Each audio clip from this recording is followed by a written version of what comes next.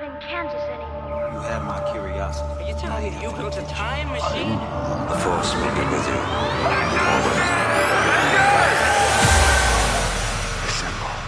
Assemble. Welcome back to Get Real, the podcast where we get real about all of our favourite pop culture movies and TV shows. My name is Sam, and with me, as always, channeling his inner chi, is my co-host Chris. Hello. Welcome back. I started to do that little hand on the palm bow and then realised it's an audio podcast. Well, as soon as you said I was chi-powered, I was like, okay. We're constantly teasing video content for the future, but you've got to wait a little bit longer for it, unfortunately. Just a little bit longer. Just a little bit This room longer. still is not kitted out. I still haven't painted the ceilings. It's like going to be a constant, yeah, it's coming, but we don't know when. It's just a little tease. Just a little tease. Some would say that also is a similar thing to Mulan, which was always coming, but we didn't know when. Earlier on at the beginning of this year. Okay, I'll follow you. Yes. Full yes, circle. and. Yeah. Yes, and. Yeah, the live action adaptation of the Disney classic Mulan. I'm quite excited to talk about this because obviously it's been a long time coming. We were going to go see it in has been a long cinemas. time coming. Yeah, we were going to see it in cinemas, but unfortunately decided to go ahead and give Disney a little bit of extra dollar and watch it on Disney Plus. Yeah, because Disney need the money. Yeah, they really do. Disney, we're still waiting on that, that sponsorship, that agreement that we've been talking about since we did all the Star Wars movies and gave The Last Jedi a really good review because Star Wars fans hate us. Gives us that Disney Plus money, you know what I mean? Give us our own mini-series on Disney Plus. Did I just hear you make a noise when you said Disney money? Yeah, I did the whole make it rain. All right. It's so it's so weird because when we record this podcast, we're still doing it remotely, and we don't even have videos on. We just literally listen to each other's voices when we record this. Yeah, because the one time we did have video on that wasn't through Instagram Live, it really messed up my audio, and we had to restart and resync about 20 times. Yeah, it wasn't worth it. I think that was the first Star Wars episode with Matt from An Airful. It was. But you know what's crazy to think is that we've actually recorded more podcasts remotely like this than what we actually have in person since we started Get Real. That's really weird. Yeah, I was having a little look back, and I'm sure it was episode 15, 16 that we started recording remotely, and this is episode 40, which is crazy. Hey, that's a landmark, that though, episode 40. Yeah, the big 40. When we hit 52, right? When we hit we're going through a mid-podcast crisis here. Well, yeah, midlife what podcast happened? crisis. You go buy yourself a really expensive microphone or something, and it just sits there, but you don't use it. You just watch it, and you We almost get tempted to try the podcast with a different co-host, and then we're like, no, we got to stick to our morals. I'm married to a co-host here. Absolutely mad though, because I can't believe that when you go back and listen to these episodes, you really can't tell that we're recording them separately. Good. You say you could or good? Sorry, I was just waiting for the delay. I said good. Oh. It's seamless, honest. Nobody can tell. This isn't Zoom, Chris. Goodness me. We're not using Zoom. We're more upmarket. No, we're Zoom. using Discord. Also, Discord, if you want to sponsor us, we'll set up our own Get Real Discord.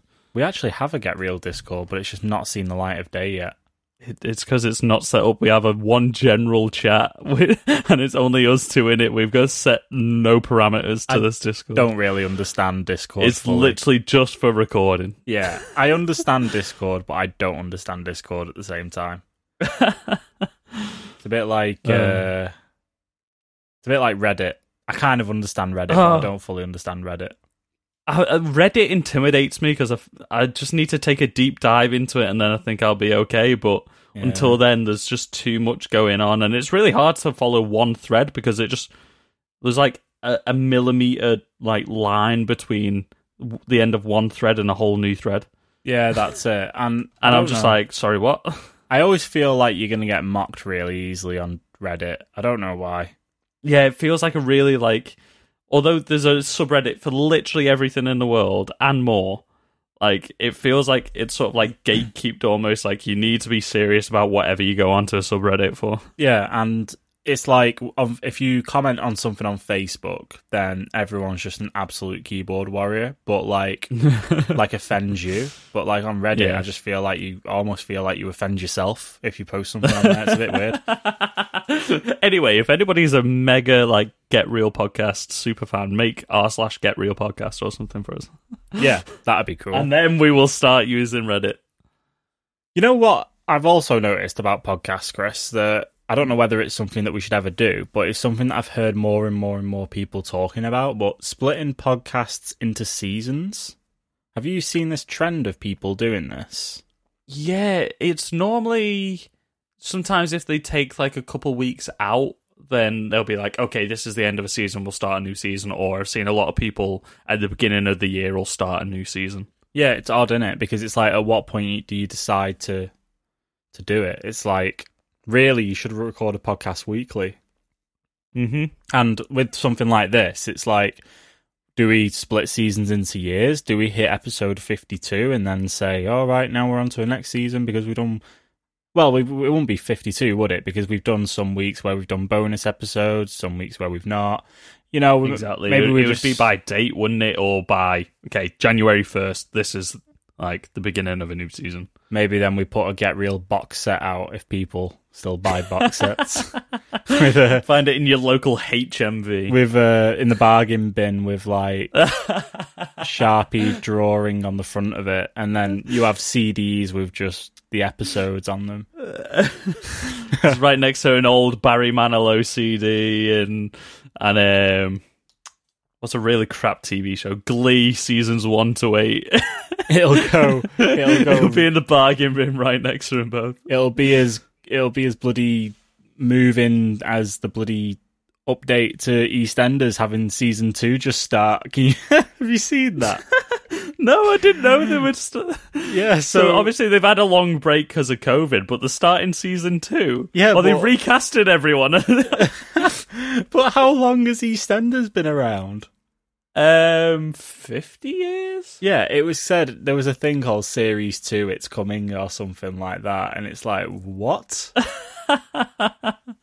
That's definitely just clickbait because there's never any articles about EastEnders anymore unless you're reading like a middle-aged woman's gossip magazine this ain't, that she doesn't read all of. She buys it to read while she's walking around the shop and she just puts it on the coffee table when she gets in. Your nan will sometimes pick it up if she comes around and she's bored. Anyway, this ain't no bloody soap opera podcast, Chris. This is bloody... The only time a fella reads it is when he's taking a big dump. And that's just because you need something for content while you... Yeah, if you forget to take your phone in with you. The phone's dead. You're like, oh... You're in a... This is such a real situation as well. Oh, we've been there. We've all been there. Maybe not the listeners, but me and you've maybe been there. This has been 8.5 minutes of pure chatting shit. Pure preamble is what it is. Anyway, we have got bits of news. Did you have anything news-wise to kick off with, or do you want me to just kick it off? You go ahead. I haven't got any news. I've just got one trailer, which you've got down as well. Yeah, cool. Right. So we did talk a little bit about... Welcome back to Get Real, the podcast where we get real about all of your favourite pop culture video games. What? So yeah, we talked a little bit about this last week, but I just felt like it was relevant because probably a lot of people that are into pop culture, films and TV, probably into video games as well. The Xbox Series S, Chris, $299, which is about £250 over here in the UK. I think that's how much they've announced it for. Yeah. This is, I mean, we touched a little bit on the next gen console stuff just because me and you are well into our video games. However, we are very much ingrained in the culture. Xbox took the first leap and revealed the pricing. I know you're a PC Master Race kind of guy anyway, but what do you think of the new Series S announcement? Do you know what? It's very much more affordable than what I thought. It also strikes me as weird that they've announced the price for this, but not the main console. I thought they did. I didn't think they had. I thought the main console was going to be $399. I can't remember any of this. Anyway, like 250 is a lot more realistic. I want to know what the difference is, though, other than just the size, because there must be some sort of difference. Otherwise, why would they release it at the same time? Because normally the S or the slim version comes out a couple of years down the line once the motherboards and all the tech are more refined and they can shrink it down. So for the people that don't want a massive console. So to be honest, considering we're quite interested in this anyway, and you've asked the question, I will let you know what those differences are. And so there are differences. I haven't looked into this enough. I've been too busy. Yeah, so there Playing are. on my Switch. Yeah, so it's $499. No, wait, hang on. Oh, 2 seconds. Yeah, $499 US for the Series X, and $299 US for the Series S. Okay. So the main differences between the Series X and the Series S is basically, I think the Series S is only going to support up to 140p for out of the console. Okay. Obviously, it's not got a disc drive, so it is totally digital. Okay. 10 gig of RAM. So it's the same as the PlayStation 5 digital only version then? Yeah, pretty much. Just a lot smaller and a lot more compact. Essentially, it's still got the CPU is pretty much the same. It's got a 4 teraflop version versus a 12.15 teraflop. Floppity flop. You teraflopped that fucking speech anyway. Internal storage 512 versus 1 terabyte. It's not got a physical media player, obviously, because it's not got a disk drive. And it outputs 140p at 60 frames a second versus 4K at 60 frames a second on the Series X. So it seems really like it is more built towards people who don't have a 4K TV and aren't that bothered about things running ridiculously fast. Yeah, it's definitely aiming towards the more casual audience, because like we said, like each generation comes out and it gets more expensive, the games get slightly more expensive, everything like that. So this is definitely aiming to keep a section of the audience. They're trying to keep a more casual audience, because the Series X and the PS5, they didn't seem like a casual console. Like, it seemed very much like you need to be a hardcore gamer for it to be in any way worth you buying this. Yeah. I mean, what's quite interesting is that obviously PlayStation haven't put out their pricing yet. So it's almost like, I think PlayStation have got an announcement coming up soon, haven't they? Or an event. Yeah. And Xbox have still got another event as well this year that they said. Yeah, and it's almost like they've just managed to get that in before everybody else, and to just I think they're trying to go on. Just kind of set the battleground for PlayStation now to be like, right, your move, PlayStation. See if you can top that, especially with all the stuff with Game Pass and things coming up. I know Game Pass is going to go up in price, but they have just included EA Play as part of that as well.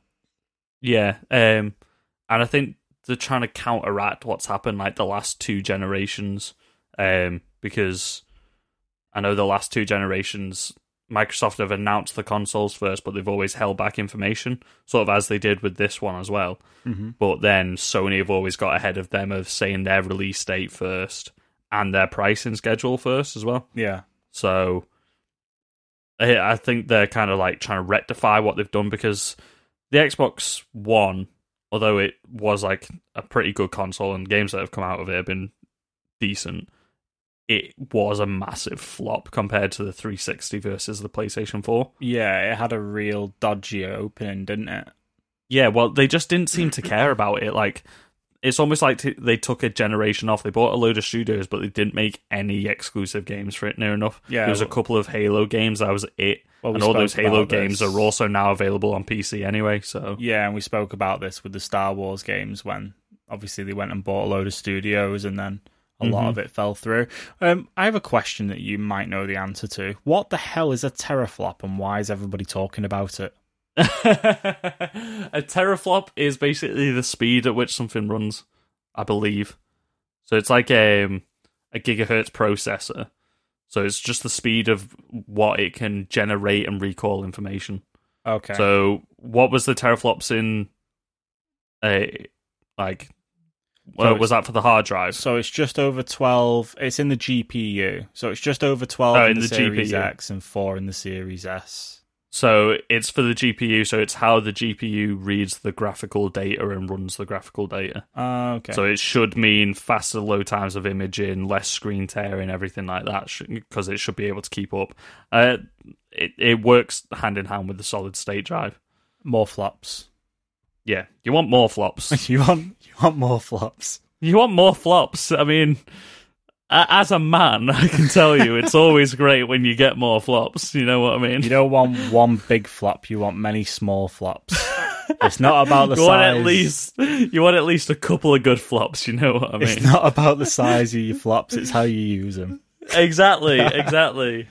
Anyway, that's our video game talk for the week, isn't it? So, does this make you more inclined to get a next gen Xbox because there is a cheaper alternative to it, smaller alternative? I've heard a lot of people saying that really the Series S is for the people that haven't bought an Xbox One and want to make that return to Xbox because of the Game Pass and just what value that offers, which is insane. It makes a lot of sense as the Series S is just generally a Game Pass machine. Because you get, Game Pass is amazing. You get such good value for money on it from an Xbox point of view, especially when you have to pay for Xbox Live Gold anyway to be able to get definitely online. You may as well pay that extra, £2 UK for what it was to get the Game Pass at the time. Game Pass, whatever the main one was. Well, it is just Game Pass Gold, isn't it? Well, yeah, it's the Ultimate, isn't it? Game Pass Ultimate. Yeah, Game Pass Ultimate. Yeah, with Xbox Live Gold. Yeah, but yeah, it's a no-brainer. So I don't know. I'm probably not as inclined because I'm going to keep my Xbox One anyway. Because a lot of the games that will come out for Xbox for say the first year will be supported on the Xbox One anyway. Yeah, until they go just Xbox Series X. What would it be? Would it be a Series X games or would it be Series games? Series X games. I think they'll run into some licensing issues with that with the actual X games. Yeah, because you gotta have Series X and Series S. So I don't know, maybe they'll just call it Xbox games. Xbox. just an Xbox. Yeah, just Xbox games. But not Xbox One after a year. Xbox Series games. But no, we've been chatting anyway, and I'm more towards going and getting a new PC at some point. I think it's definitely made it a bit more enticing to adopt earlier than I was going to. Mm-hmm. But I'll probably still lean towards a PlayStation 5 and a PC at the moment. Yeah, I mean the exclusives on PlayStation are just much better. Yeah, and if you can play all your Microsoft Xbox exclusives on a PC anyway. Then what's like the you point? said, it is geared towards those people who they sort of took a generation out because the 360 was such a big commercial success. I didn't know anyone that didn't have an Xbox.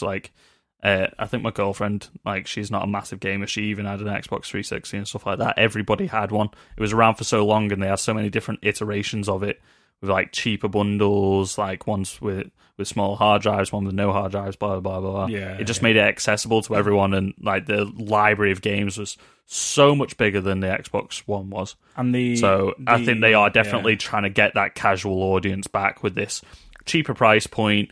Get that with Game Pass, and then if you just want to dive into it every other month or something like that, you've got a shit ton of games. Then you've only paid an extra £7, £10 in the meantime, and you got 5 new games since the last time that you logged onto it. Yeah, makes sense. Get Real Gaming. What do you think? I mean, if people like it, let us know, and we will do it. We've been talking about it for way too long. We should just start streaming. That's what we need to do. I mean, I'm sat at my brand new desk, which I have set up with all my PC and everything, new microphone placement and everything, ready to stream again. Ooh, you took a bit of a break while you were moving house, didn't you? Yeah, I'm getting more to a point where I could probably find some more free time to do it. And now that I've got a Switch, I've got such good games to play. Yeah. I want to stream Pokemon, get that shiny hunt going, new Mario games coming out. Oh, Exciting times. Twitch.tv/Chris Captures. Let us know if you want to do something together on a Get Real channel. Let us know. Let us know. Anyway, back to film and TV. The Walking Dead will end. The original Walking Dead, not any of the spin-offs, will end with season 11. End. Yeah, like proper finish. Like it's finishing. It's going to finish. What season are we on now? 9? Well, I mean, it's probably... I think I took 2 seasons out. No, you're on... Well, season 10 is currently... Wait a second. Isn't season 10 about to start? Is there a mid-season? Yeah, but it normally starts around September, October time. It normally starts around the Halloween period. Yeah, so I think... It's a winter run that it has. Yeah, well, it says here the last episode to come out was the 5th of April. Yeah, so that would have been the end of season 9, would it? No, that was season 10, episode 15. And then the one coming out on the 4th of October is season 10, episode 16. Oh, maybe because of all the COVID stuff, maybe. Yeah, maybe there's just been a real delay. Yeah, maybe. Yeah, I think that's what it was. That's what's happened. I think, don't they normally have 24 episodes in a season? 21 to 24 episodes, I think it is. No, they've actually been fairly consistent with 16 episodes a season. Oh, so this one's starting again at episode... No, yeah, 16. So basically what I think's happened is at episode 16, there's just a finale that they've had to delay. Right, it's because normally they're shooting like 3 episodes ahead of where they're up to. Yeah. So obviously when all the COVID stuff broke out, they probably had to halt production, which meant they weren't able to film most of the season finale. Yeah, it's crazy looking at the the viewers, US viewers in the millions for. Yeah. You mean the drop in the US viewers? Yeah, so at like season 3, season 4, season 5, season 6, you're all talking way over 10 million views, 10 million viewers, easy. With the first episodes of those seasons hitting like 17 million. And then in season 8, it just drops. And then season 9, it drops. And then, season 10, it's like gone to like 3 million. Season 7 was the introduction of Negan, wasn't it? Yeah, so that was at like... Or the end of season 6, was it? That would have been peak. And I think Negan's first episode was the highest viewership that they had since... it originally started. Yeah, to be fair, it's only slightly worse than the viewership that season 1 and 2 had. Yeah. It's only like slightly... Well, I mean, the numbers aren't slightly worse, but, you know. Anyway, do you still watch The Walking Dead? Let us know. It's kind of one of those series that I wouldn't mind just, like, putting on in the background whilst I'm doing something and just... Yeah, I kind of want to catch up because they're onto the Whisperer War and stuff like that, which is a really cool arc in the comic books. But... yeah, I think I just ran my course with it. Like, after the first main conflict with Negan and stuff like that, I was just kind of like, I'm done. And they sort of spoil everything that was happening in the next season before it came out. So I was like, I don't really need to watch it. And I know what they're going to do. I'm not a massive fan of what they're going to do. I was like, I'm kind of a bit bored of this. I've seen that many seasons of it now. Yeah, also, I think you might be right. I think they are... doing 22 episodes this season. Yeah, so a slightly longer season, and then they'll do a season 11. Yeah. I don't know. I don't know whether it's worth going back to and watching or not. Or, you know, the first few seasons were just so good. They were just so gripping. Yeah, I think season 1 and 2 were great. Then the governor storyline was good, but it had some like proper filler in it as well. And then it got a bit weird after that. I can't remember what the next thing was after that. Yeah. And then you had the whole Terminal arc. Maybe that was straight after Terminus, wasn't it? Which took way too long. They split the entire group up, and you're kind of a bit like, oh, Terminus with the trough and the... Yeah, but that's when it got good again, was when everybody got reunited in that container, and you get the Rick with they don't know who they're fucking with. Yeah, that was Like pretty the whole good. "We are the Walking Dead" speech and all that. It was like, oh, okay, cool. And then Terminus was cool, and then like building up to Negan was really cool, and then Yeah, the actual. do you remember reveal of when that Negan. episode came out? Like Woof. that was everything the internet was talking about, and that shit slapped. And then I don't know. I think after that peak, I've been like, it's not going to be as good as that, so I've just kind of not been as interested in watching it. Yeah, you know what? I might put it on while I'm painting or something. I might just. I was literally about to stick say, it on. having it on in the background or something, especially while I'm still working from home, I might just like slap it on in the background. Yeah, and just let it blitz through while we're waiting for Yeah. episodes of The Boys and stuff to come out and Yeah, bits I'd and much bobs. rather watch The Boys every time now. Yeah, It's just 100%. something new, isn't it? Like, I've never checked out the other Walking Dead spin-offs because there was enough with that show. That show's gone on long enough that I don't need a million spin-offs of it. Like, Yeah, defo. the zombie genre is something that I can only take so much of. I think it only needs so much. It's like, you know, the tropes are the same. And yeah, The Walking Dead did some interesting stuff, but the tropes are pretty much the same. I just remember all these like iconic scenes from episode 1, you know, Rick in the tank and, Yeah. you know, the Shane arc and the barn and, oh, just so good. Yeah, it was. Like, but that was when it was still fresh and interesting, though, like, before it burnt itself out. And I think because we had the comic book running for so long, and all the games coming out, and all the spin-offs, like, I think they really just oversaturated the market with The Walking Dead. Yeah. And that's what kind of, like, it was really interesting, like you say, you remember all these arcs and stuff like that, and it was a character drama that was, like, coated with this zombie, like, flavouring. Whereas then it just became just there, like, it's like when you eat the same meal too many times in a row, like, it could be your favourite meal.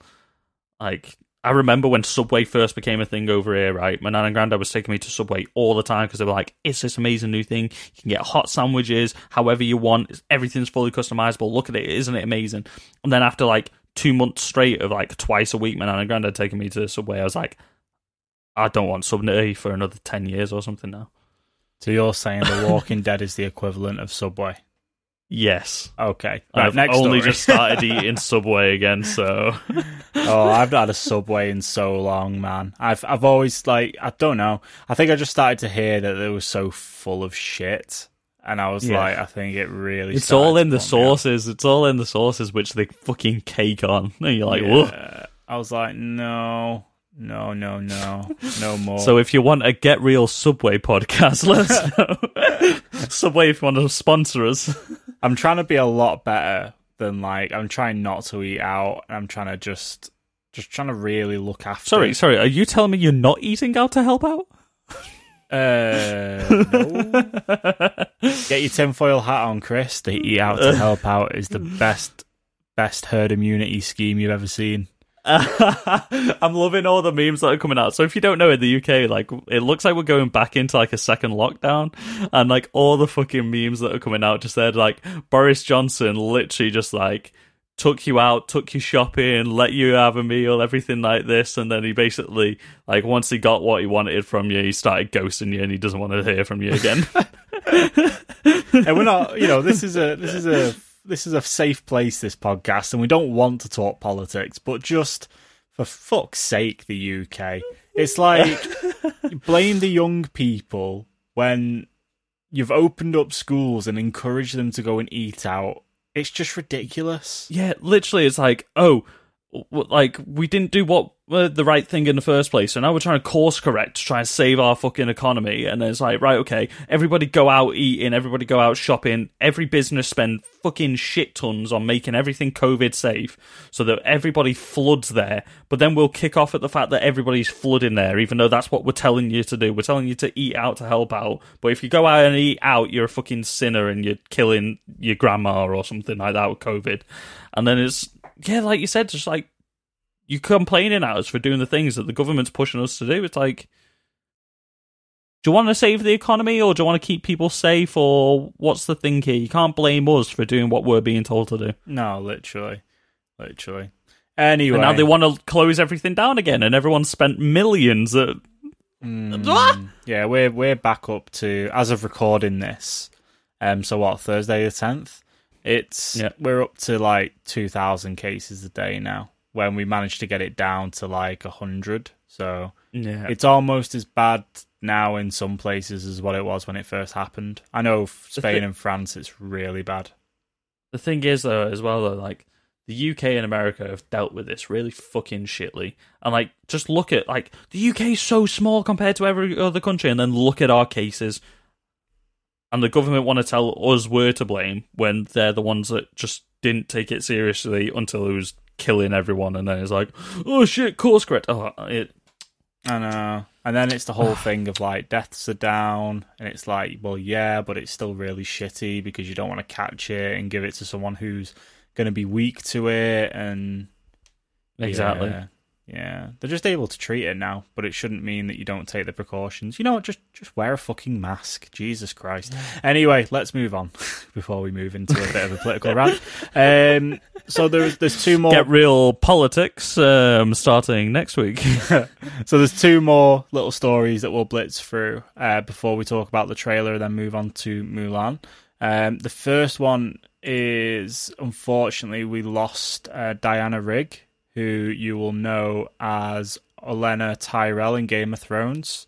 Who's what? Yeah, Marjorie. Is it Marjorie? Marjorie Tyrell?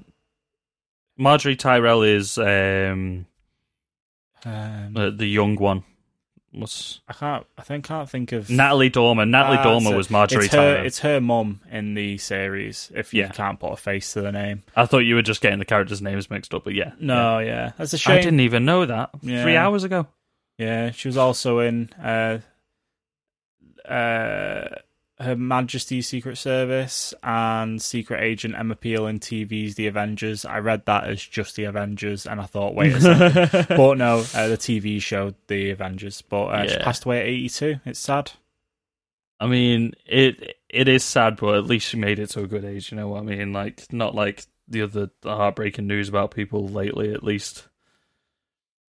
You know what I mean? Like, 82 years of good running. Especially for a British person. I feel like British people have a much lower life expectancy than Hollywood people. Yeah. Is that just me that seems to think that? And if it wasn't for her character in Game of Thrones, Joffrey would still be cracking his voice all over King's Landing. She was amazing in that, though. Like, she just dominated every scene. Manipulative, cunning. Like, I want them to know it was me. Very good. Yeah. We're going to blitz through the rest of these stories because I'm conscious of time, but I've just realised there was a few more extra little bits than what I actually thought, so I'll leave the big one till last. The next story I've got is that we got some more photos of The Mandalorian season 2. They look like photos from season 1. There's just outfit changes, really. Yeah, it's just set photos, isn't it? It's like the press set photos. So yep, Mando's looking all chromy and cool. Yeah, he's definitely buffed his armor a bit, hasn't he? Greef Karg has changed into his outerwear, his formal wear. It did get me excited, though. Seeing these images, I was like, oh, it's nearly here. Oh, it's only around the corner. Here. It's only around the corner. And Disney keep confirming nor denying the character rumours as well. I like how they've kept really, really quiet on that, considering we're meant to be getting Boba Fett and Ahsoka Tano in here. Just awesome. I keep forgetting about the Mandalorian and everything that's going to be really cool. As well. Bo-Katan, yeah, very good. I like how I keep forgetting about all this stuff until they like you tell me, and I'm like, oh my god, yeah, that's it. And you know what? Just keep it quiet until the episode comes out. That's literally going to be perfect. If we've not, nothing annoys me more than spoiler culture in like modern pop culture. I know we're part of the problem now. But especially we like to speculate on rumors, not just being like, this is exactly everything that's going to happen. And it's hard though, especially when we're in the UK and we have to like wait for things to come out, and it's like avoid it all until we can watch it. But Disney Plus is out, and we don't have to do that anymore. Yay, hopefully. Yay. Oh, I know. Remember last year when we had to wait? We had to wait to watch The Mandalorian, and everything was spoiled online before we got a chance to watch it. Do you remember that? That was like early. Was that early this year or the end of last year? We finally got it. I think it was beginning of this year, wasn't it? Yeah. Can you imagine? Crazy. Disney Plus came out in February, didn't it? Yeah, mad thing. Damn. Spider-Man 3, filming delayed until winter 2021. And Obi-Wan Disney Plus miniseries has an official start date, confirms Ewan McGregor. Oh, so it's not indefinitely on hold anymore. No, it's got a start date, apparently. What is that start date? I have no idea, but it's starting. Everything that I see about this now is just more details about Hayden Christensen's possible return. Oh, early 2021. But it's the same thing. We could very well end up seeing Obi-Wan Kenobi series by the end of the year or at some point early in 2022. Good. Excellent. Speaking of which, my last story for this week is all about Rey's heritage in Star Wars The Rise of Skywalker. So, Daisy Ridley, this comes from IGN. Daisy Ridley has revealed that Rey was originally going to be the granddaughter of Obi-Wan Kenobi. That's a plot twist. Rey is somehow Obi-Wan's grandfather? Where did the time travel come into this? Did she go to the world beyond worlds and goodness. She somehow had a gender swap and then became his grandfather? What is this? So Kenobi was a granddaddy, and then J.J. Abrams and Chris Terrio only decided that she was a Palpatine while filming The Rise of Skywalker, and I think it shows. It really shows. Literally, like, that was like the one bit of that film which was like, this came completely out of nowhere. She should have been a Kenobi. It was led up right from her, like, from the way she speaks to her clothing. Yeah, literally the first bit of casting in the first trailer when you hear her talking with a British accent, everyone's like, right, she's Kenobi. Look at the way she's dressed. Straight up Kenobi. I mean, he talks to her and says, Rey, these are your first steps. It made so much more sense. And do you know what as well? It was Abrams that set that up in the first place. I know, so why did he decide to change it? That's panic. Her parents could have still been like the same characters, only instead of running away from her own dad that was going to kill her, like, just be like, oh yeah, Kenobi was my dad.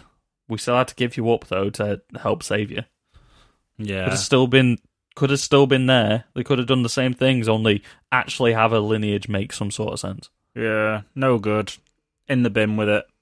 And then it would have, like, it might have been a bit easier to understand for a lot of people to think that she was, like, kind of a Skywalker, because he was always a father figure to Anakin and all that, and then he was a father figure to Luke and Leia. I want the Kenobi cut. Give me a Get Kenobi. it started. Hashtag release the Kenobi cut. I was saying that's a mouthful, that. One of our friends of the show, Matt Lunn from an Earful podcast, he'd messaged me about this and was like, dude, what do you think? And I was like, I wish we could sit here and say the Snyder Cut gives space for something like this to happen, but it's Disney and it will never, ever happen.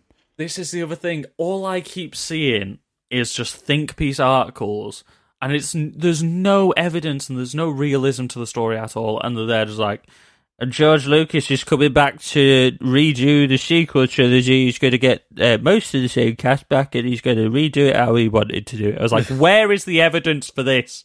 Literally. It's just people wishing for it and writing it as if it's fact. I mean, your fan fiction is not real fiction. I mean, wish it, because we all really wish that it would happen. But but it's just, it would just get battered and the reception would be awful. Like, people would receive it the same way, though, because they're redoing something. Like, when have you ever seen something, other than the Snyder Cut, when have you seen something get completely redone in such a short amount of time? But it would be a completely different film with the same character names, and the same actors, but a completely new story and everything. It just wouldn't make sense. No. Imagine little 5-year-old who's just grown up with this trilogy and Rey's her favourite character, like, she's the next generation of Star Wars fan, and then, like, some big, fat, burly old man who went to see the first Star Wars in the cinema was like, that's not Star Wars, this new Star Wars is Star Wars, fuck everything that you've grown up with, that's shit, right? I've complained, so now George Lucas is coming back to make my movie. Imagine telling that to, like, a 5-year-old, like... It's never going to happen in a million years. No. But I do agree, she should have totally been a Kenobi. She should have been a Kenobi. She should have been. Right, let's talk the Dune trailer. Is it Dune? Dune, June, or the June? Dune. It's like I'll tell you one music. thing. There's a big fucking sandworm. That was a fucking massive sandworm. Right, so whatever I thought I knew the story of Dune was from trying to remember that shite original film from when I was a kid with Sting being a Pratt. Like, this trailer just confused the hell out of me, but it looked amazing. Now, as someone who hasn't... Oh, sorry, that's my chair. As someone who doesn't really understand Dune at all, this trailer made a lot of sense to me. See, I think because I was remembering the wrong things and the boring things about it, like, Dune's always had a different thing, so when this came out and it said it was a completely different thing, I was like, it's literally, it's not my fault. Sorry, it's not Dune's fault, it's my fault just because my 10-year-old brain remembers things wrong. Yeah. But this seemed really cool. Yeah. Visually. Awesome. Woo! Yeah, it looks really good. You can tell it's Denis Villeneuve all over. Denis Villeneuve. I need to find out who's the cinematographer, though. Yeah, it's absolutely Blade Runner all over. Blade Runner 2049. It looks incredible. And also, like, you got to see everybody's character in this. You got to see Oscar Isaac, Zendaya, obviously Timothée Chalamet, Jason Momoa. You saw Dave Bautista's character in this. You saw Josh Brolin. You literally saw everything. Just everything out. All cards on the table. This is what Dune's going to be. It looks really good, man. It looks really good. And for someone who has no idea what to expect, I'm really excited for this. It made it seem a lot more action-packed than I remember the previous one being. The cinematographer is Grieg? Yeah, Grieg. Grieg Fraser? I was like, how do I say his name? Guess what else he's doing at the moment? He did Rogue One. Oh, he's doing the Batman. He's doing the Batman. This is why it looks so good. Like, it looks so good. And Denis Villeneuve has, like, a really distinctive, like, art style himself. Like, he works so closely with cinematographers, and you can feel his visual style just as much as you can the cinematographer's style in it. Yeah. So that's why, like, Blade Runner and, like, all his films sort of have, like, a similar sort of tone. As long as they're in the same genre, they have the same tone. Yeah. But he just has an eye for colour and perspective and stuff like that, which when he's paired with an amazing cinematographer, it's just magical. It really is. Yeah. It's just got that such massive epic feel to it that Blade Runner had. Yeah, I'm stoked. Looks really good. When is this out? When does it come out? December. It's 2021. Oh, it's December. This December. Yeah, 18th of December. You can tell apparently. I didn't pay much attention to the end of the thing. Yeah, December 18th. Very good. Is this? I typed in 2021 and it came up. That's why I thought 2021. Is this gonna? Am I right in saying that this was set up as more than one film, or was this set up as one film? Is it gonna have follow-ups? I don't know. I think it depends on where the story ends up and how it does. Yeah. I think the original thing that was saying was doing one film with the hope to do a sequel. Mm-hmm. But I think the waiting to see how it goes instead of... Do you remember when The Dark Tower came out a few years ago, 2016, I think it was? I do, and I remember it wasn't very well received. So, yeah, no, it wasn't. But I haven't watched that, and I haven't read the novel series either, but I think there's like 15 books in that series. So they were like, okay, we're gonna do the film, and we're gonna do at least like 4 films. And then the film came out, and they cast Matthew McConaughey and eyeballs elbows himself, Idris Elba, and it just tanked. Apparently, it was dog shit compared to the novel and all that. So they just had to cancel everything, and they had signed these guys into contracts, I think, for more than one film. So at that point, it depends on who they sign the contract with. Either the studio just puts them in another film, or they have to buy them out of that contract. So it can be very costly. So I think what they've done with this is they're like, we're doing a film, and if it's good, we'll make Dunes or Dunes. Is it Dunes or Dunes? Will it make more sense than Tenet? Who knows? We'll have to wait and see. I'm seeing a lot of articles here which is just there like, could this be the version we've been waiting for? People saying like it looks great. They're doing shot by shot comparisons of the original, and oh boy, it looks so much better. Oh yeah, it looks amazing. So yeah, stoked, very excited, great cast, great looking film. Give it to my eyes now, please.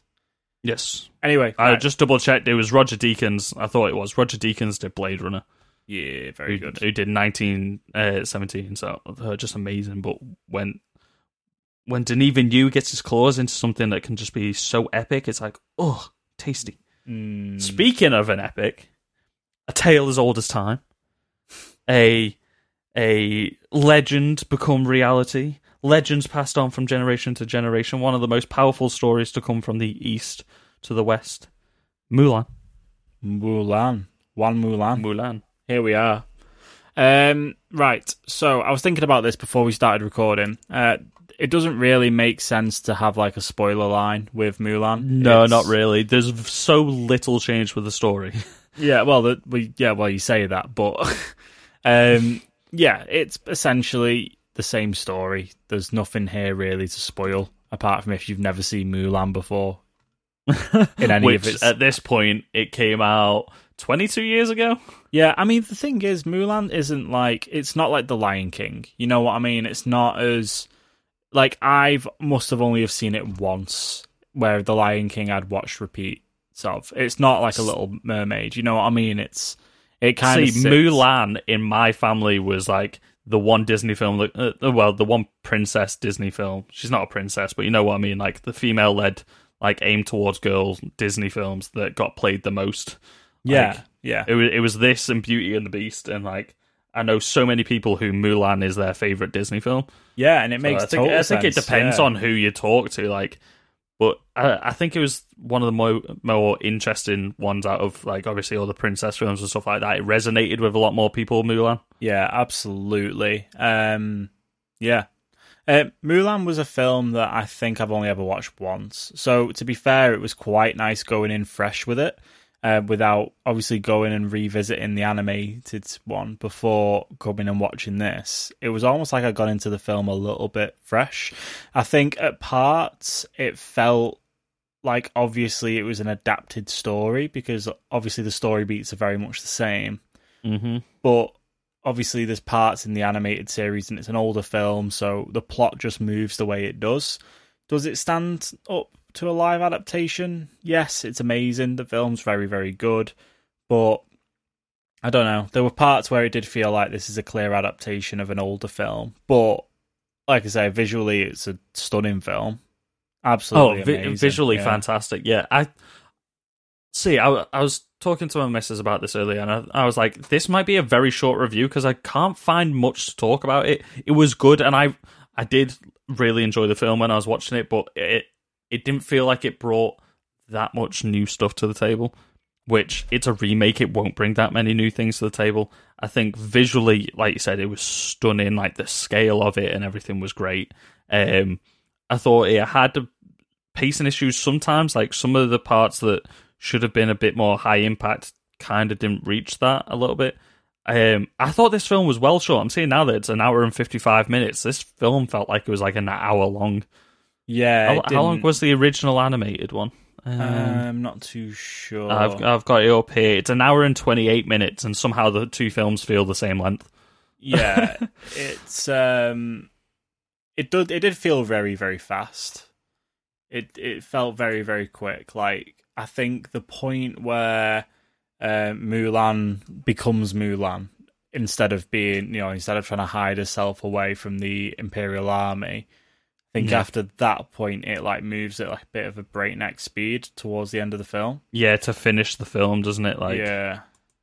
Whereas I think Because in the original one, she spends a bit longer in exile, I think it was, or it just felt a bit longer. She had a few different character beats, because the witch character in this was new for this version. It wasn't in the animated version, so when she has another interaction with the witch character, what was the witch's name?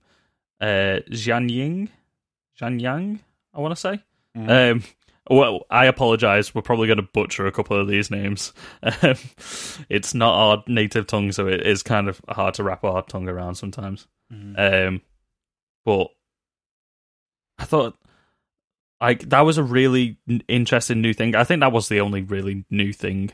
That and removing most of the romantic subplot. And also removing Mushu the dragon.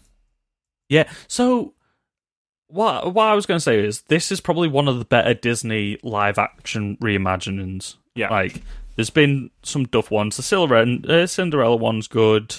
Beauty and the Beast I did not like. Which of ones have we had? I haven't seen The Lion King yet. Because Lion King. Apparently that destroyed The Lion King, and The Lion King is my favourite Disney film, so I'm kind of hesitant to watch it. Well, I think we spoke about this. The problem with the Lion King adaptation is because there was no emotion in any of the animals' faces. Yeah. That was the big problem with the Lion King. We had then the but Jungle Book was before that, and they had a bit more emotion in their faces. Like Baloo still felt like a good character in that. Oh yeah, the Jungle Book was solid. What other live action adaptations have we had? We've had the Maleficent films, but they're not based off anything. We haven't had live action Tarzan yet. We had George of the Jungle when we were a kid. We have had a live action Tarzan. We have, but it wasn't Disney. Oh right, okay. That was based off the original Tarzan serials, and the radio dramas and stuff like that, and the original black and white films. That was based off. That was a more darker film. What other adaptations have we had? Let's try and go through them in order. We had Cinderella, then we went to Into the Woods, which I think that was an adaptation of a stage performance. We had Maleficent, Beauty and the Beast, Maleficent 2's come out. We've had Dumbo, Lady and the Tramp. I was not a fan of the Dumbo film. I didn't watch it. Dumbo as an animated film was not enough to stretch out into a full 2-hour feature length. Mm-hmm. And Tim Burton just sort of took that and then just added a sob story about a family over the top. And I don't know, it was a weird world to look at, and nothing quite was. It was a bit too. It's going to sound weird. It was a bit too cartoony, but I don't mean like cartoony. I mean like nobody really acted like a real person in it, and I think that's what didn't sit right with me. Like the world just didn't feel believable in the slightest. Aladdin. That's what I was trying to think of. I liked the Aladdin Beauty and live the Beast. And Aladdin proves that you can have a slightly more realistic, like grounded version, like as much grounded as Mulan was. They took out a talking dragon, but then they still just had phoenixes flying everywhere. Yeah, magic. That felt a little bit weird. You could have literally just had the dragon. Just have the dragon and don't have him talk. Yeah, literally. That would have been enough. I think it was just kind of people. That's a beloved character. You know what I mean? Yeah, Mushu's great. Mushu's so funny in the original. Mm-hmm. So Aladdin proves that you can also have the music in there as well, and it's not going to be like that was cheesy, but in a good way. Like, whereas the music in Mulan isn't cheesy. Like, it's probably the most emotional music that we get in a Disney film, and every song has a purpose, and it tells us more about the character. It's not just I'm singing what situation I'm in right now. It gave us more of an insight, like reflections and Make a Man Out of You and stuff like that was such like an epic song and stuff like that. Maybe so I think they could have included it, but I liked this new approach at the same time. I think it was a good film.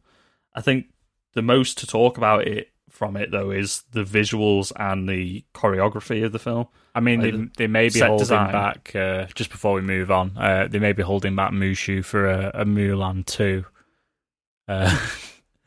Do we think Mulan 2 is going to happen live action, considering this is sat on a 5.5 out of 10 on IMDb?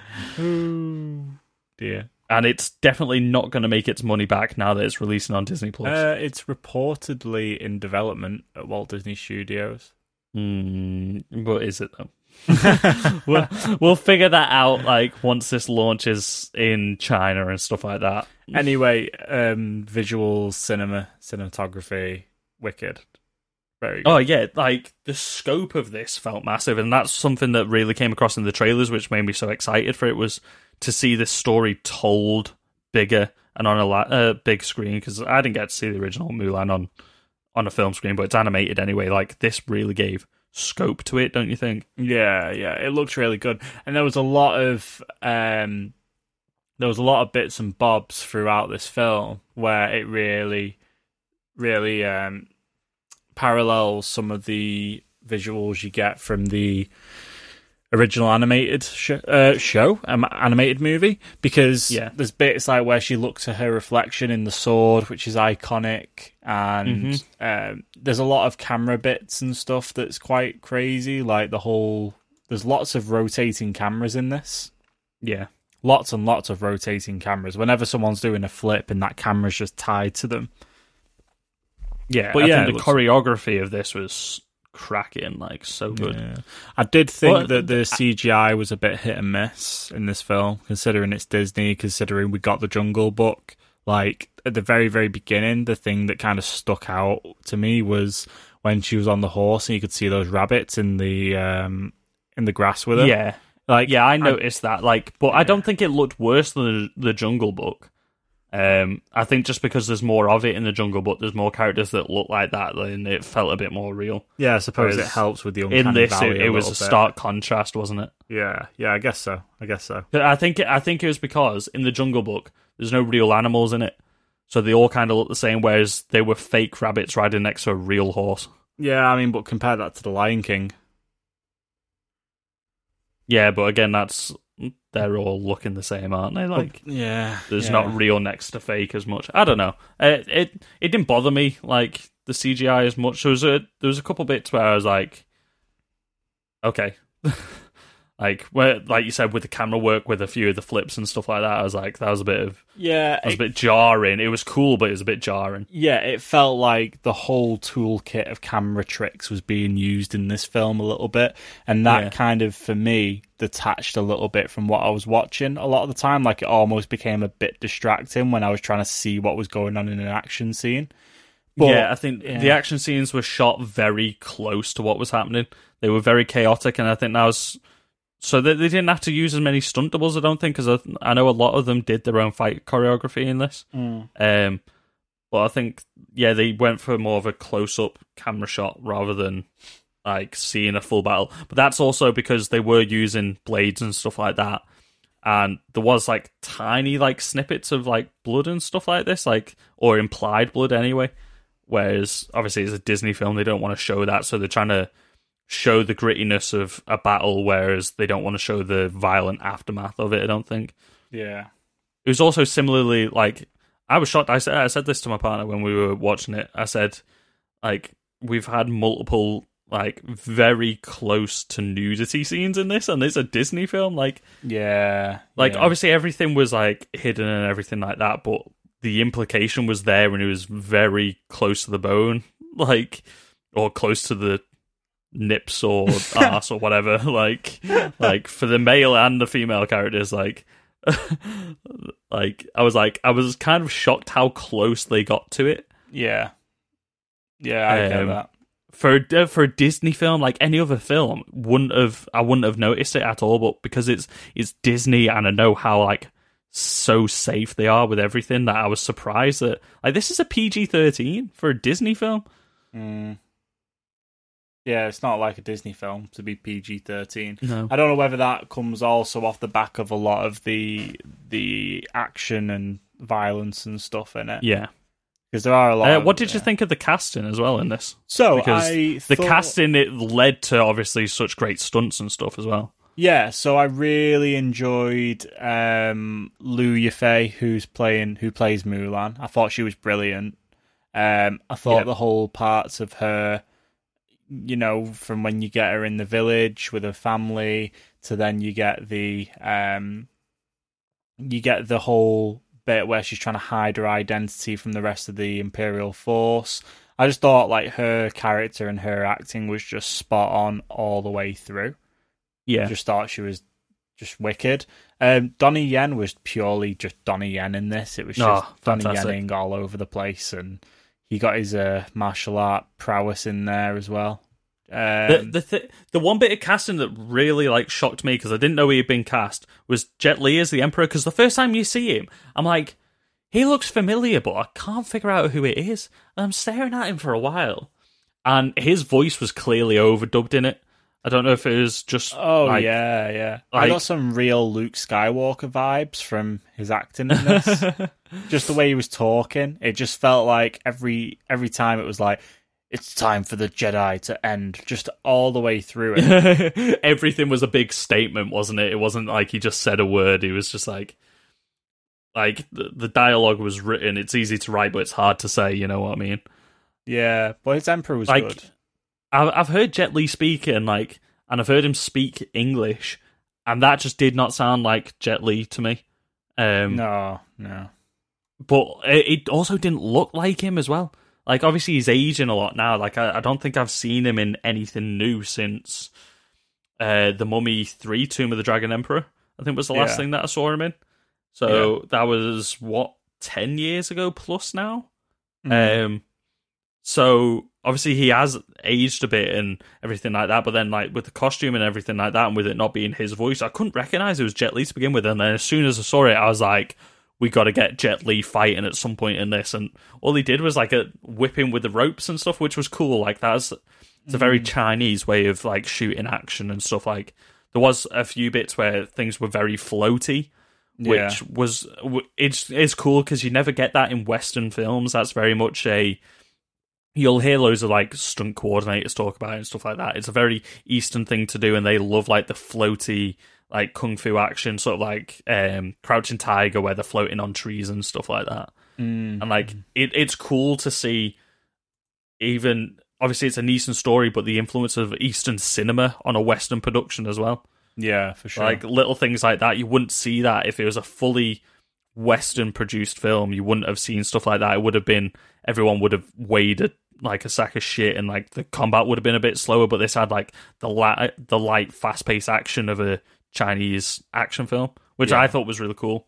I'll tell you who else I wanted to see Jet Li fighting. I wanted to see him fight. Yeah. I thought we got a cool Emperor moment right at the end where he catches the arrow and then chucks it in the air and she kicks it, and it was just I was like, as soon as he chucked it in the air, I was like, she's about to kick that shit back at him. And she did like a flip off the wall. I was like, okay, that's cool. How many things do we have to kick into people? I did think though that was one of the least interesting fights.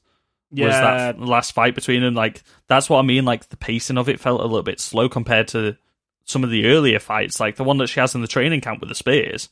I was like, that's a really cool fight.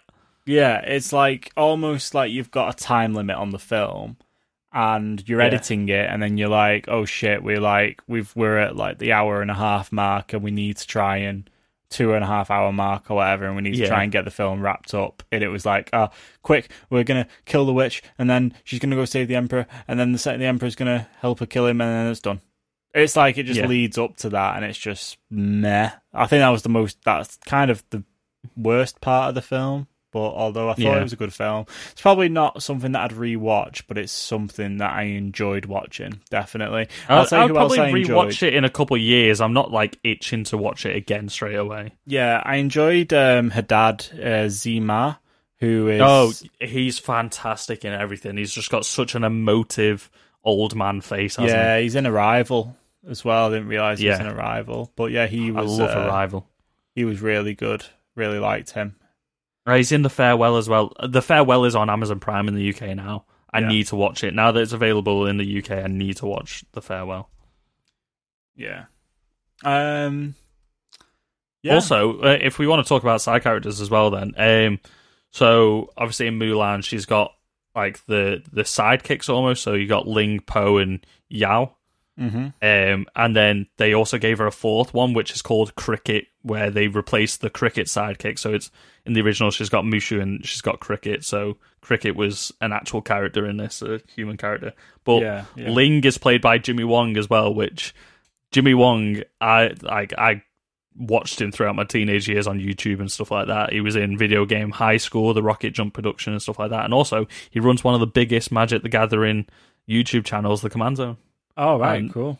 Yeah, I remember watching that, and I was like, okay. And then he disappeared for a couple episodes, and I was like, where is he? And then he just announced that he was in New Zealand shooting Mulan. I was like, what? Yeah, that's pretty nuts. That's cool. I think all the casting was great in this. I don't think anybody put on a bad performance. No, I really don't. No, definitely not. I thought, like I said, I agree. I thought it was pretty solid all the way through the film. Apart from the end, like I said, the end was a little bit meh. But yeah, no. I liked the final resolve after the fight though. So obviously, like the big ceremony. Also, did you catch who introduced the ceremony? No. So that was Ming-Na Wen, and she was the voice of Mulan in the animated film. Oh, I did see this. So that was a really nice thing, because I knew she had a cameo in it, and I was like, it's got to be something good. If you're bringing back the original Mulan, it's got to be something good. And then the way she introduced her as the hero at the end, I was like, that was a really nice touch. I do need to touch on something that I saw from Mulan that unfortunately is a bit of a meh thing. That, you know, not to tarnish the film itself. The film's amazing. I think I know what you're going to say. Have you read about the credits? What the Disney special thanks gave thanks to in the credits?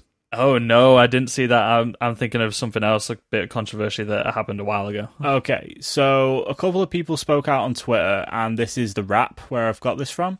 So basically, the live-action Mulan thanks the Turpan Public Security Bureau in southern Xinjiang in the credits. Okay. This I just need to make sure I've got my facts right here.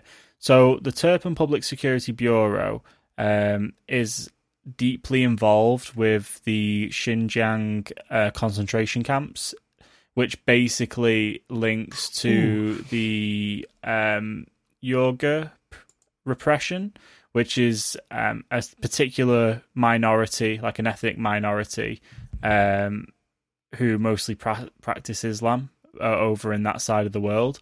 And apparently they shot on an area very, very, very close to these camps, or these almost like what's the word I'm looking for, where you try to it's dark, man. Anyway, from what I've seen and what I read, just to try and understand a little bit more, it's a real dark thing.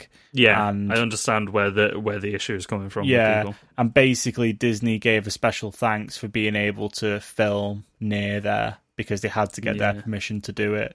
And I think a few people were not very happy that they decided to put the special thanks in the credits.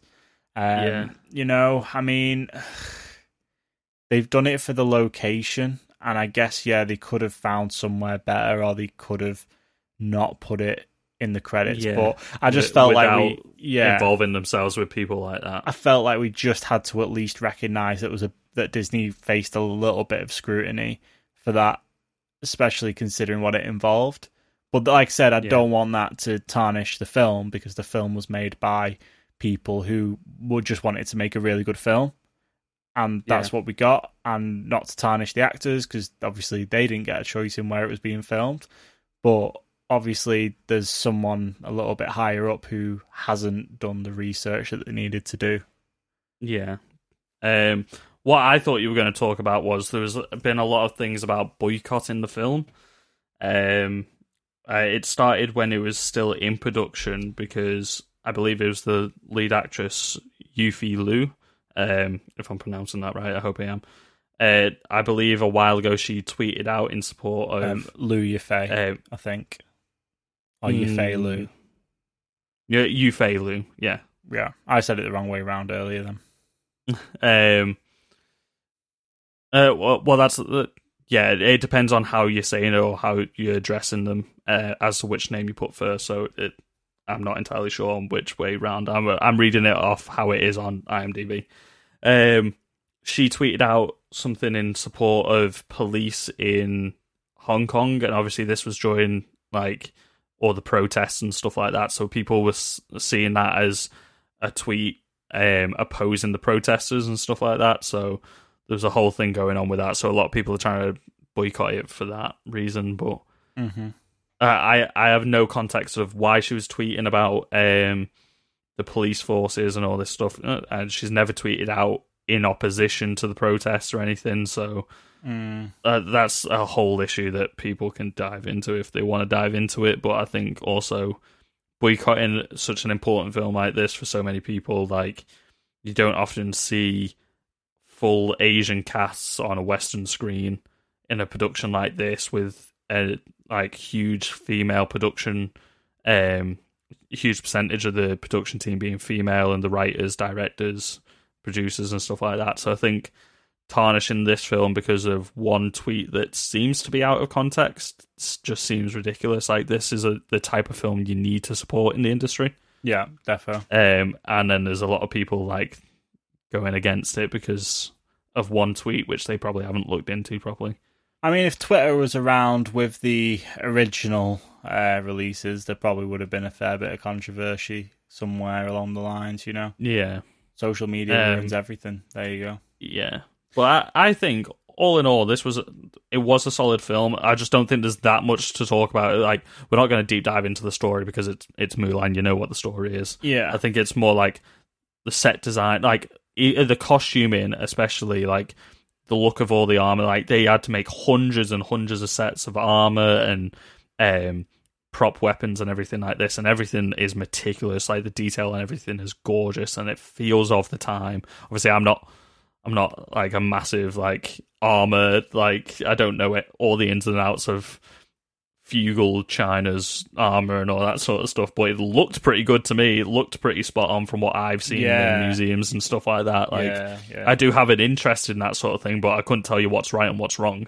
What I did notice is certain like fighting styles, which I know they had like martial artists and stuff like that consult on the animated film, so the fight choreography in the animated film looks amazing, but even in this, you could tell there was definitely techniques in there which I've seen from like Eastern swordsmen and stuff like that, breaking down from other films and stuff like that, which are spot on, like blocking the sword with the palm of the hand and everything like that, and certain movements, like they were spot on, and like little details like that. I was like, they've really got the right people to choreograph this film and produce the film and set design everything. Yeah, it was great. Defo. I'm also seeing a statement from Disney CFO saying that it was because of a lot of people's thoughts towards cinemas and the coronavirus and stuff like that. They still wanted to put this film out, and with a lot of people, as we've said a few times, wanting this film to still come out when it was coming out, and people were willing to pay money to see it on a streaming service and stuff like that. He said that was what led their decision to eventually pull it from a cinema release. So they kept pushing it back, didn't they? I think it got moved to November in the end, and then obviously it's come out in September because they thought we'll put it out on Disney Plus because there seems to be enough people willing to pay for it on Disney Plus. So yeah, that shows you that people are listening to people during the coronavirus pandemic and stuff like that. People are being listened to with how they want to consume media and stuff. Yeah, very good. I think that wraps it up, mate. I think it does. Make sure you check us out. Follow us on social media at GetRealPod. That's across Facebook, Instagram, and Twitter. And if you're old school and want to send us an email right into the show, it's getrealpoduk@gmail.com, and we will read out every single email we get that isn't a spam email or trying to sell us gold from our Nigerian prince long lost cousin that we didn't know we had. Anyway, one email I will not read out, but I will tell you about the email that we got. We are, I think the last place we got to was 102nd in India for film and TV podcasts. We're nearly in the top 100 podcasts in India. That's crazy. That is mental. Thank you to all of our Indian listeners. You're amazing. We had Israel, and now we've got India. We are nailing off that audience, like that region of the world. Like, just hit us up if you want us to come down for a podcast convention in India or something. Just go down for the podcast. why not? Just hit us up.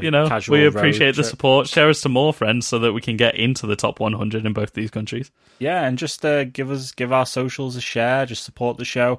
Speaking of that, Chris, how else can people support us?